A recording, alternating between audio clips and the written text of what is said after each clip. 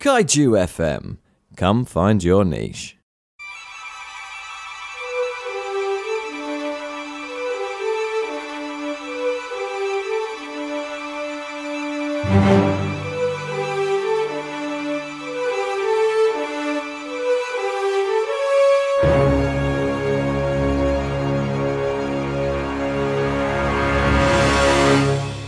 Hello and welcome to this week's episode of Prestige, a podcast for people who love movies, by people who love movies.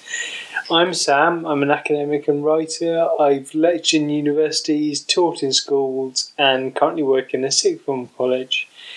He's Rob, he's a podcaster, editor, author, one of whose many careers.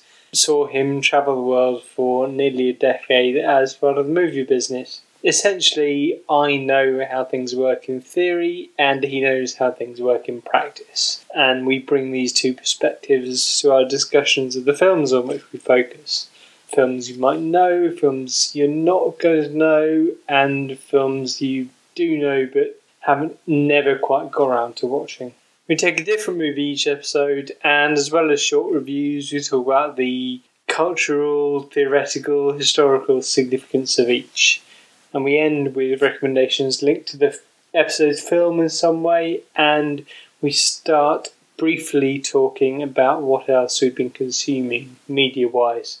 So, Rob. So I have been on a real kick recently of movies. I was really trying to cracking through a lot of really good ones. So I'm going to rush through these in a series of short reviews, shall we say, rather than one big in-depth review.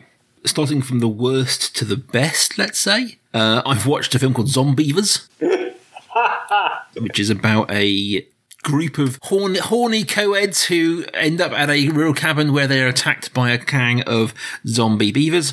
I enjoy a bad movie. I enjoy a cult movie. This film was shockingly terrible from day one. I got half an hour in and I quit with 1.5 stars. I watched Looker, which is a Michael Crichton 80s movies. Very interesting, very weird, prescient sort of stuff about media manipulation. It's very 80s, but I liked it a lot. Moving into good films I've seen recently, I watched Ad Astra, which is a Brad Pitt-fronted science fiction movie from a few years ago, which is beautiful and sad and heartwarming and crushing at the same time, and I would heartily recommend everyone try and see that if they can. I watched the 1999 film Rebels of the Neon God, which is a Taipei set slow cinema about the people who live in and around the disadvantaged areas in Taipei. It is one of the best films I've seen in a long time, and I'm now on a kick to watch everything by the director I think it's called Tai Ming Liang. That's probably an absolute butchering of the name. I'm very sorry. I'd love to hear how to pronounce it. But it's just about hoodlums and kids who live on the street and all of that. It's just a really beautiful film. And the film of the moment that I have watched is I'm Thinking of Ending Things, which is on Netflix currently. Is that good? Yes. Right. That's all I'm going to say. It's a very hard film to talk about without getting into spoilers really fast. Right. I will say it is one of the most sad and depressing films I've seen since Aniara. It is very good. It is very confusing. It is not a film that gives you any kind of easy answers, and you've got to think at it and work at it and try and work out what's going on. But it is good, but don't think you're going in for a hijinks-based comedy, because you're very much not. Right. It is worth seeing. It is worth seeing in one sitting, and it is worth seeing in a way in which you can watch what's going on, because it's not a film you can background, if that makes sense. But I do recommend seeing it if you haven't seen it. But yeah, it is not for everybody. This is no judgment. Like, Charlie Kaufman films are not for everybody. If that isn't your kind of thing, that's totally cool. I enjoyed it, but I'm not sure. It's a really hard film to talk about without spoilers. And maybe if Sam does see it at some point, we'll do a little mini episode talking about it, because I'd be very interested to talk about Sam's theories on it. Yes. It is based on a book, so I'd be really interested in Sam's thoughts, but I will leave it at that. It is a recommendation, but with caveats. Right. Good. Well, you've been watching all the films, and I haven't had the brain power for anything. Term started this week, or last week, so I haven't been in a position to watch anything at all. And when we sit down to watch TV, I want something that is really not going to test me. I think even Great British Bake Off will be too high octane. So we've been watching this week The Big Flower Fight, which is it's very much in the mould of Great British Bake Off, actually. And I mean, this won't be true for you, Rob, but I have never been good at nor interested in baking, so I very much watch Great British Bake Off as an outsider. This is even further outside of my wheelhouse. Like a great big flower fight. Like, when have I ever been good in the garden? Ever? It's just lovely to look at and gentle, and people are nice to each other and wear ridiculous clothes, and it's just fun. So just sit down and watch it and let your brain turn to mush. What a recommendation. Yeah. I have nothing highbrow at all to talk about this week. That's also absolutely fine. I appreciate, I will say my review did cover Zombievers as well as, I'm thinking of ending things, Okay. I scrape that barrel myself sometimes. As I mentioned at the start there, we are currently going through a series looking at heist movies through the years. And we're now in our 6th episode of that mini-series, and we are looking at the 1981 movie Thief. Christy lights. Just diamonds or cash. They gotta be big scores, they gotta be fast. How big? Boxcar. Nothing under 6 figures. We know you got something major coming down. We are on. James Caan. Thief. Rated R. Thief is a neo-noir thriller, I suppose, telling the tale of Frank, played by James Caan, who is a successful and mostly unknown jewel thief. He's an ex-con. He runs a business being a bar owner and a car salesman, but on the side is a jewel thief. He has a partner and people he works with, but he soon gets caught up with the mob and becomes part of that and working for a local mob boss. This change in his life leads him to open up more as a family man, I suppose, and he gets married and adopts a son through his connections in the mob, and he gets sent on one last big heist to steal some diamonds on the west coast. The movie is full of twists and turns and betrayals and backstabs, and we will talk about all of those, so from this point onwards, consider it a spoiler-filled review. Now, Sam, Michael Mann wrote this, he directed it, and he's gone on to do some very great action heist movies over the years. How did you find his first foray into this genre? He has, and I really liked it. I could see how he was cutting his teeth, and some of his later work is a development of that, but I still really enjoyed this.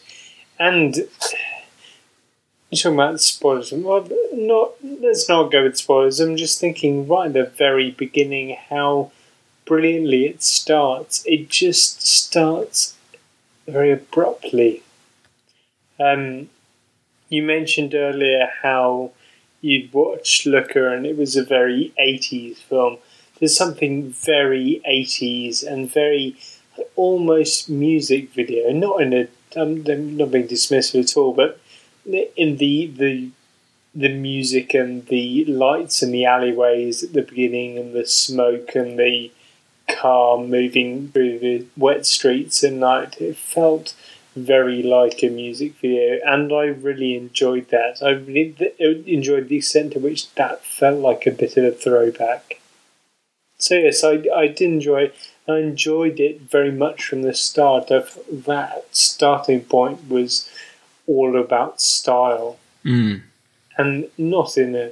I mean, you can sometimes say that in quite a flippant way, but it didn't feel like... I'm not dismissing it at all to say that. I just feel like style was really important to Michael Mann at the beginning. So, yeah, I would absolutely agree. And I think, like, the shift from The Sting to this is 8 years and everything in the world in many ways. Yes. This film is very much in that noir-esque world of anti-heroes and dames, but set in the modern day rather than sort of the old noir period. But the whole thing is shot at night, really, isn't it? The whole thing, I mean, there are scenes obviously in daytime, but everything is shot in industrial states, in grime, in back alleys, under moonlight, under neon. It is so totally in that world, like he has meetings with his metallurgist in like what appears to be like just a metal box somewhere. Everything in this movie sells the grime and dirt of this world.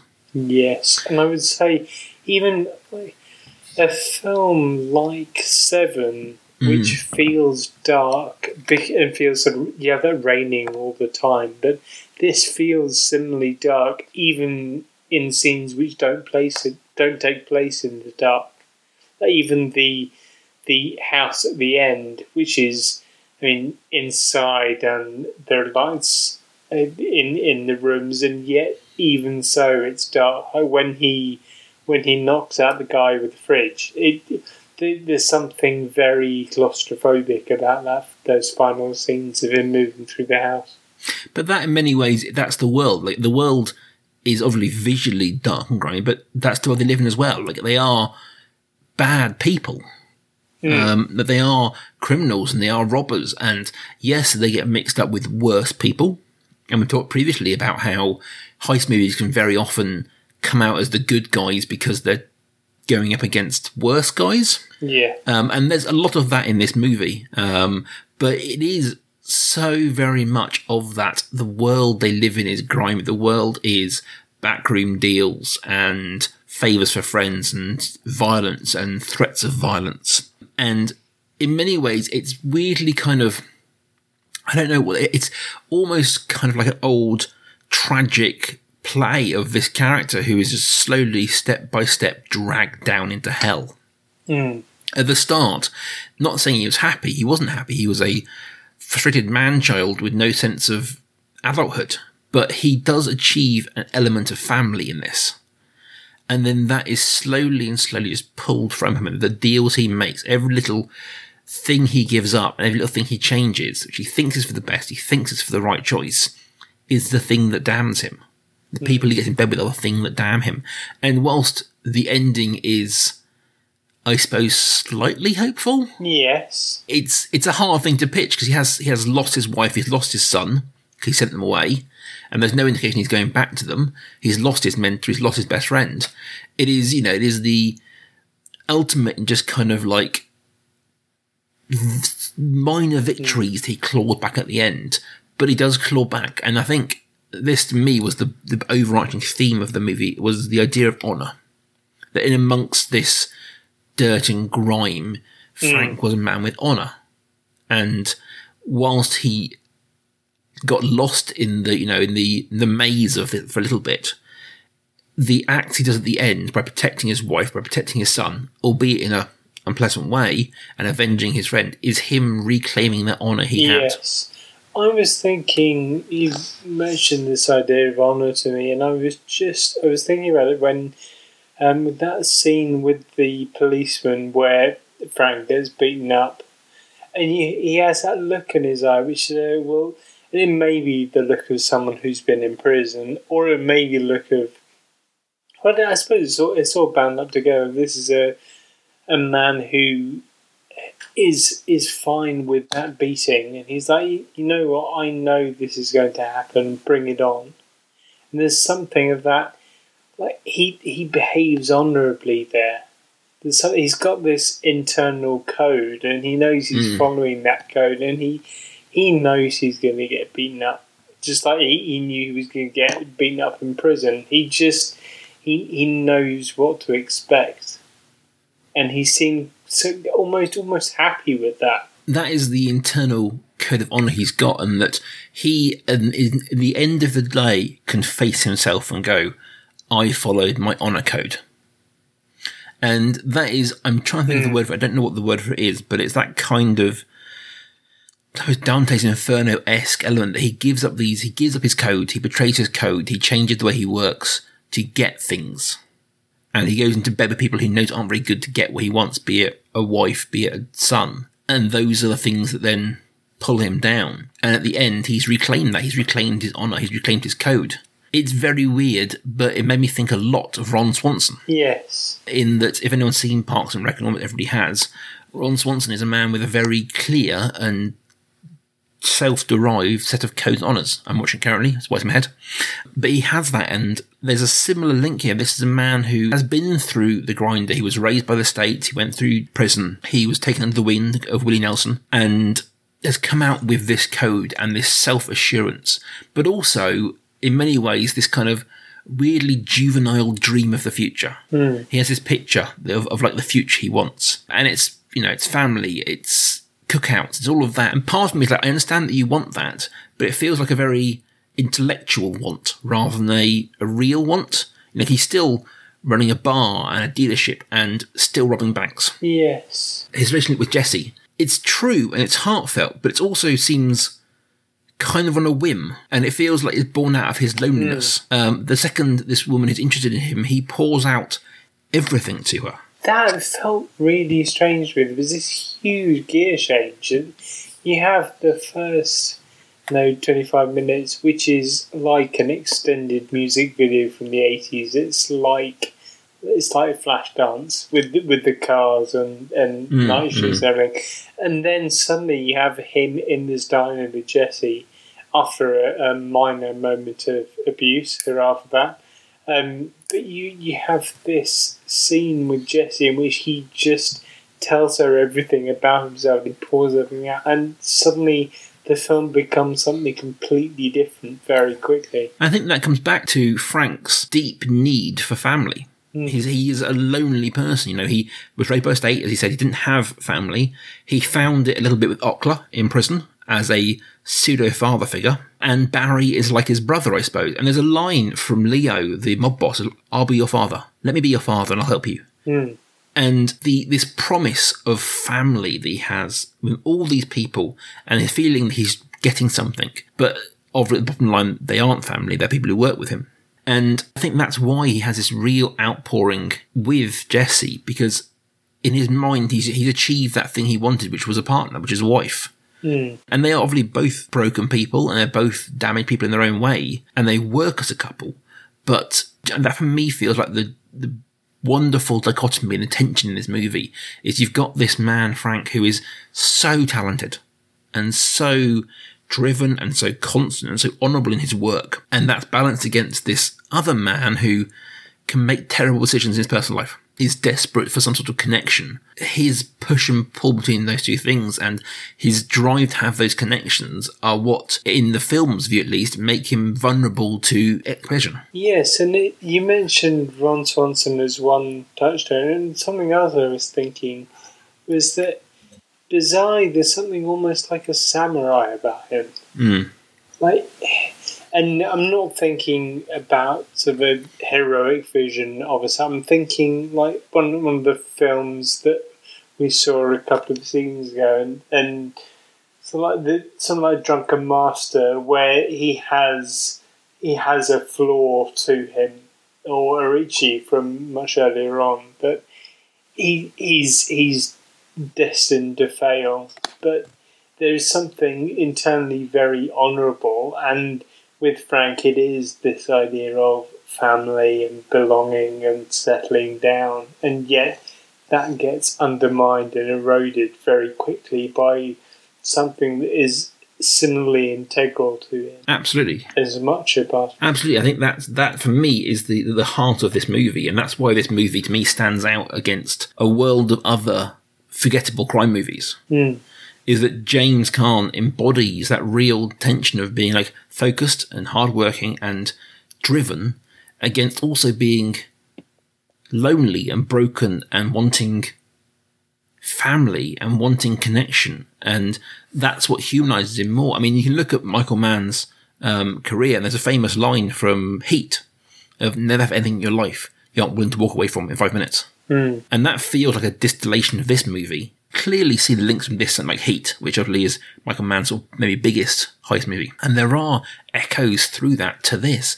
And it does feel like it's taken that forward and refined it down, because it is the attachment that makes him weak. There's a speech from Leo, and like, I do want to sidebar a little bit in that the character of Leo, played by Robert, I think, Protsky, I think his film debut was this movie. He swings so brilliantly from being this kind of kindly old grandpa figure to this psychotic, violent gangster so easily and so believably. The scene in which he threatens Frank, having killed Barry, is just like an absolute masterclass in like ripping off the mask to the ugly face underneath.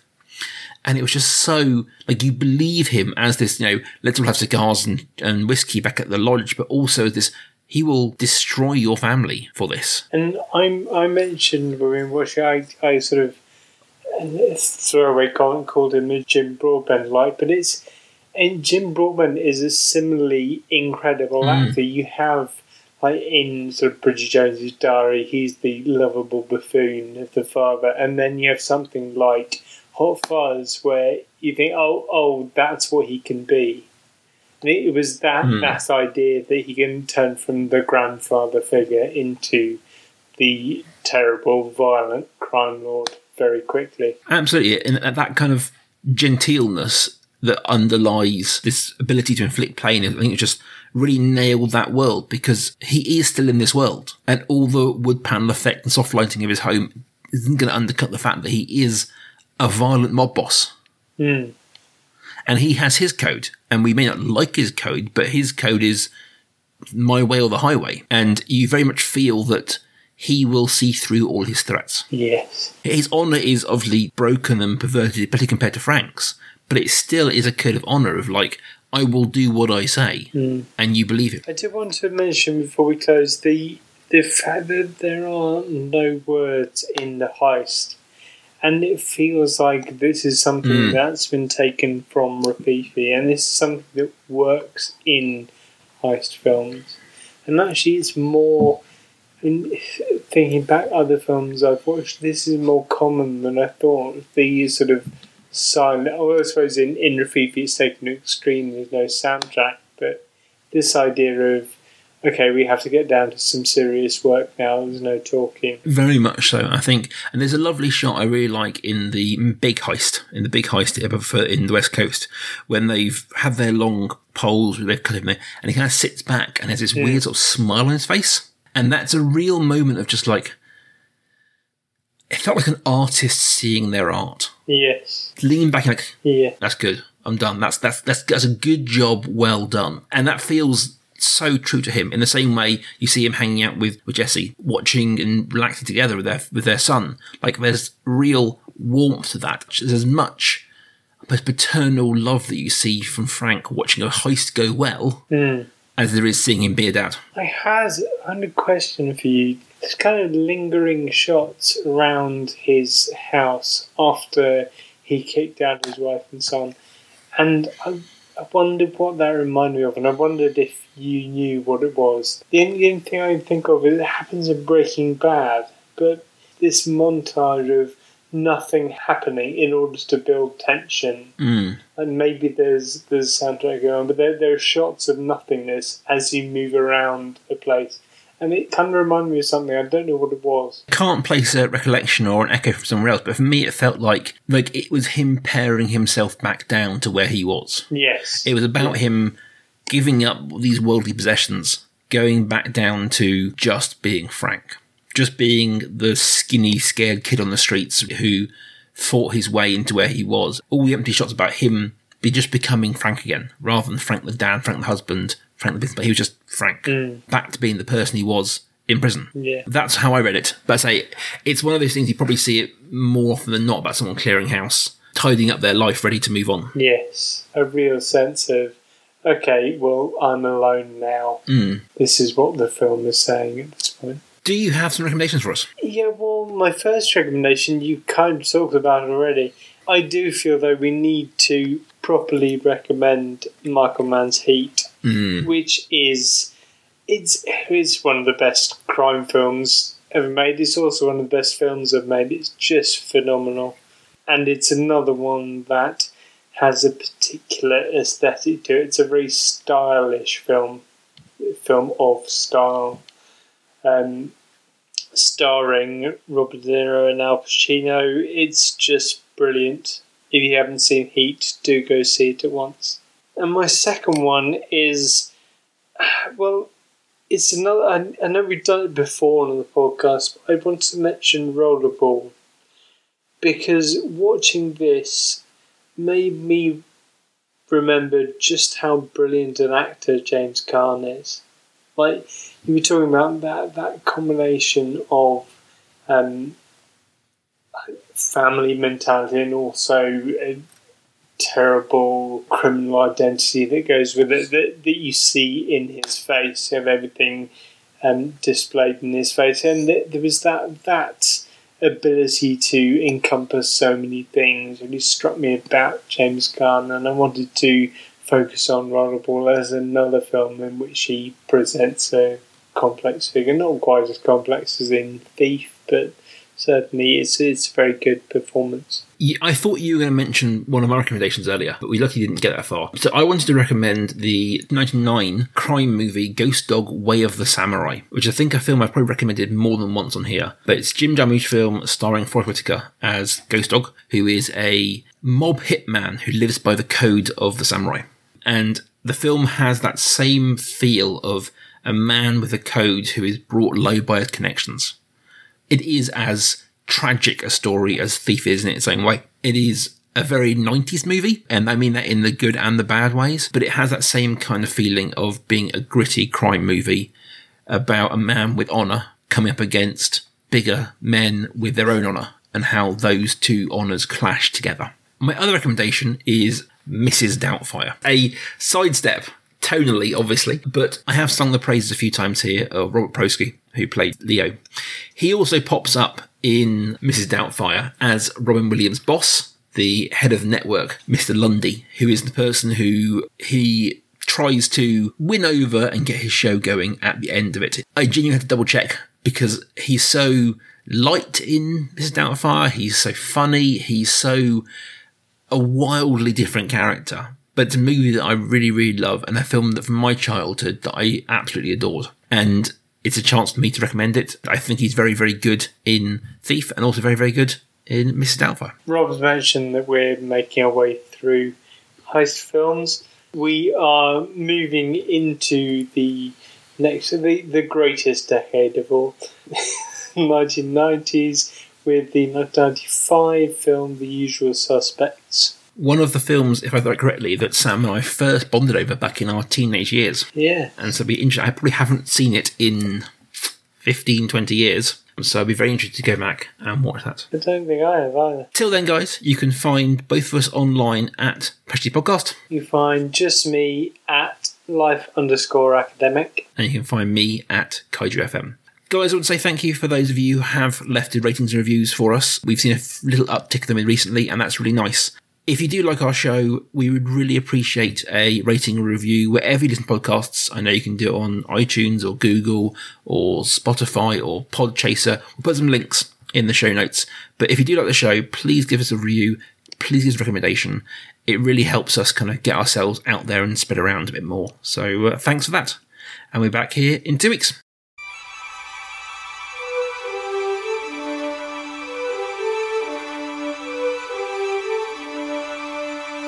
Thank you.